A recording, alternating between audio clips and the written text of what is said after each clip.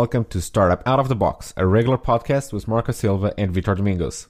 On this episode, we're going to talk about how to sell unpopular decisions.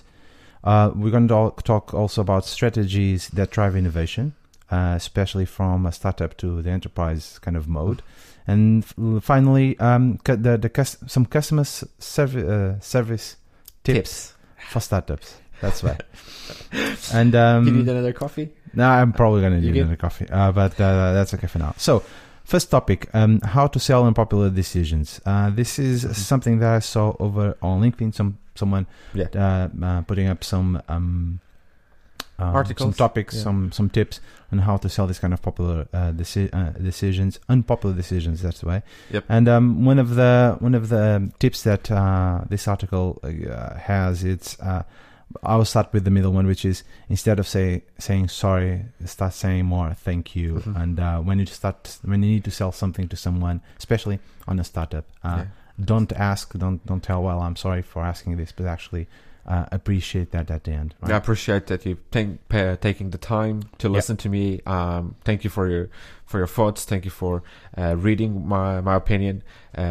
Give some bit more credit to the other person, and you don't start already apologizing in beforehand. Oh, I'm sorry, I'm going to take your time, or I'm sorry to disturb you. It already puts you in a lower position in a conversation. Exactly. One of the tips is also about when it comes to decision making, the how is important as the why. Yep. So every time we take a decision, everyone asks, why are we doing this? But also we need to ask about how we're going to do this, right? And also how do you explain that decision? Exactly. Both. Both why and both how to everyone in the company. Yeah, it's not just telling everyone in the company we're going to do this because I say so. It's more of this is what's going to happen. I know that most of you don't agree with this decision, but the reasons that we're going to do this because of A, B, and C. Be transparent, explain your thought process, because even if the other people don't agree with that decision yet, they will understand why that decision was taken. For example, you have a good example of that on the last memo that Jeff Bezos released for Amazon, where they explained the meetings happen in Amazon. Mm-hmm. So people explained what's going to happen or why they think this is the right way to do it. Yeah. But even Jeff Bezos, he says, even if I don't agree with his decision, I understand why people took it, and I support that decision because he understands why that decision was taken. Yeah. So it's important to explain and be transparent on why the decisions take place. Yeah. So take notice that not all decisions are going to be well received or popular. Oh no, so a lot of them won't be popular now. Exactly. And as you said, we need to be transparent and explain both how and why to everyone in the company, along with instead of saying sorry, saying more thank you. And there's a couple more tips about this kind of unpopular decisions. The first one, one of them is about getting to communicate that decision in a more passionate way, rather than just kind of more robotic or something like that. Just find that kind traditional of corporate PR. Exactly. Explain as we've been talking about. Explain the how and why in a more passionate way to everyone in the company. And the last one is take notice that most of the teams they're not the same, so they are diverse, and we need to explain probably the same things over and over again in a different way so that people can understand that. And if you work in a kind of international startup, the way that the message is received by different kind of cultures and languages and stuff like that, it's going to be different. So you need to take notice of that. I remember the last startup that we worked for, we were a lot of different nationalities there, and one decision could be received differently from each kind of group right inside. That was really fun to do. And that's it. So how to sell this kind of unpopular decisions within a startup. The third topic, it's about strategies that drive innovation. Mm-hmm. So from a startup world to a corporate world. Yeah. So this is a huge it's more list. It's kind of a bit of a parody list also. It is. It's a bit of a critique to corporate that pretend to be innovative and a bit startup and disruptive. How can we learn from startups, right? So they try to it looks like they are being innovative, but in reality, not so much. But you can understand from this list. You can find some similarities here, right? Yeah, so you look at them, and understand. I already Okay, did this. Yeah, we already did this, or okay, this is more to show, like, but you can take the point of, like, what do I really need to do out of this list? It's most of don't do the same kind of. Yeah, let's. I don't know. It's not kind of 19 items. Just pick a few and discuss about that. So the first one, one of the second on the list is launch an accelerator. Oh yes. So if you're a bank or if you're a big corporate, the trendy thing to do is we have an internal accelerator for startups and ideas internally. It's just the kind of that comes along with the demo day or pitch day, yeah. right? So everyone to pitch their own idea, do their own demos. But in reality, nothing really changes in the corporate. But it's a big party, and yay, we have ideas. But in reality, 1 year later, nothing happens. I would say that the next one, which is have a brainstorming meeting with lots of post-it notes. Especially on the wall, right? So everyone needs to see paper. Everyone is digital up to the point that they need to talk about something. So we need to go back to the post-its. So people make themselves busy and stuff like that. If they don't have post-its, they can use the Kanban boards on Jira. Remember that one? Yeah. But let's go first for post-its. Invent new senior titles. Oh yes. Come on, you can be cool and you have titles as Vice President of Growth. Or that, or like there was one from Yahoo, like visionary developer or something like that. Guru. A guru, yeah, internet guru. Yeah, exactly. Has a good names also. That's not that show that you are. It wasn't Yahoo. It was AOL. AOL. Yep. That guy from the internet. Yeah, it wasn't Internet Guru. It was something like that. But it was really awkward. It shows like how innovative we have. We have a guru for things. The next one is start talking like how you think startups talk. Like have podcasts and videos and be... I have no idea. How do they talk? Hire ex-Googlers. Oh, yes. Because everyone. hiring Googlers will just make your company the most innovative place to work. Exactly. That's really important. Adopt a casual dress code. Mm-hmm. I think that comes along with an open office thing, and have a chef to cook you meals and stuff like that. Open floor plan. That's also very startup-ish. Like, just because you have an open floor, it's going to be innovation non-stop. Exactly. Funny enough, this list, which is huge, doesn't mention the two pizza teams. So I think that this is going to be for the next iteration with all of the lists is have two pizza teams. Bottom line is a funny thing, a funny strategy list, how to move from a startup to an enterprise, or how to gain that kind of culture from a startup into a large corporation.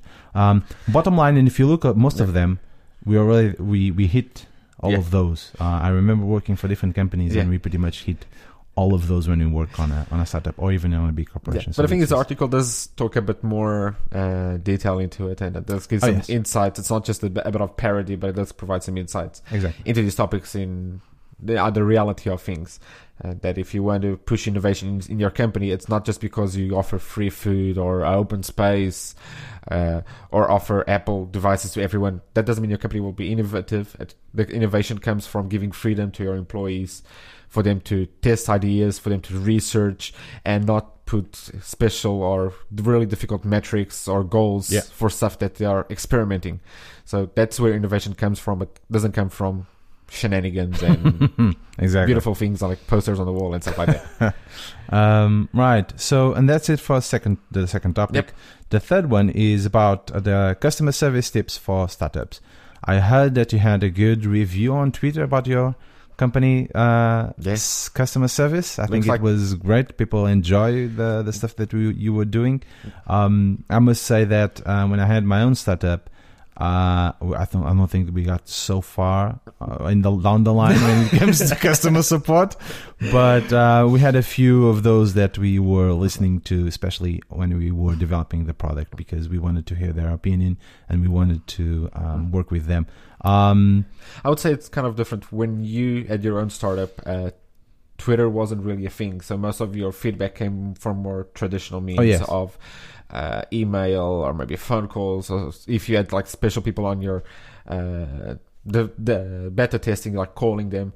Most of the feedback that we are getting comes from Slack, from the Slack community we have, and Twitter. So that's where most of our customer support is. Like people asking us questions via Twitter, and we're trying to answer and trying to understand what they mean, and giving some support and making them feel like, okay, we appreciate their feedback and they had an issue, so here's maybe a token of our appreciation. Yeah. So it's really, the main tip is really pay attention to what your users are saying, and try to feel how to make them feel good. Think in their position, not yours, because they're the one using the product. Try to understand how they feel when they use your product, and that's what for me the main tip to create a good customer service from nothing.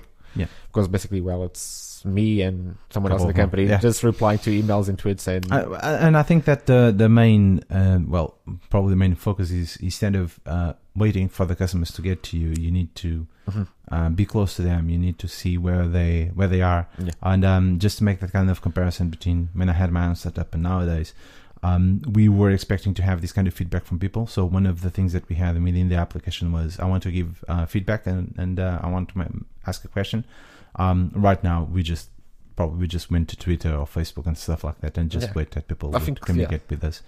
Some applications have that form, like please submit feedback, but I don't think I have. Do you have? Are you planning on having surveys, something like that, asking about feature or stuff to we people? Regularly ask whenever we get an email of a potential customer asking us about the service. We usually end with if you have any questions or if you have any feedback, we're very happy to hear it and to talk to you.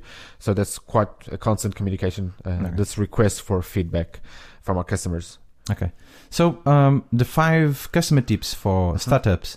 I'm going to tell all of the 5 at the same time, then we're going to discuss. So the first one is, tell everyone who you are. Explain that. The second, answer the newest emails first, because I don't know. Shorten the line to escalated help. Yep. Find surprise moments of delight. And the last one is always be asking. So starting with the last one, as you said, always ask about feedback to people when you communicate with them. And then I would resume the 4, as in open a channel with your customers. Be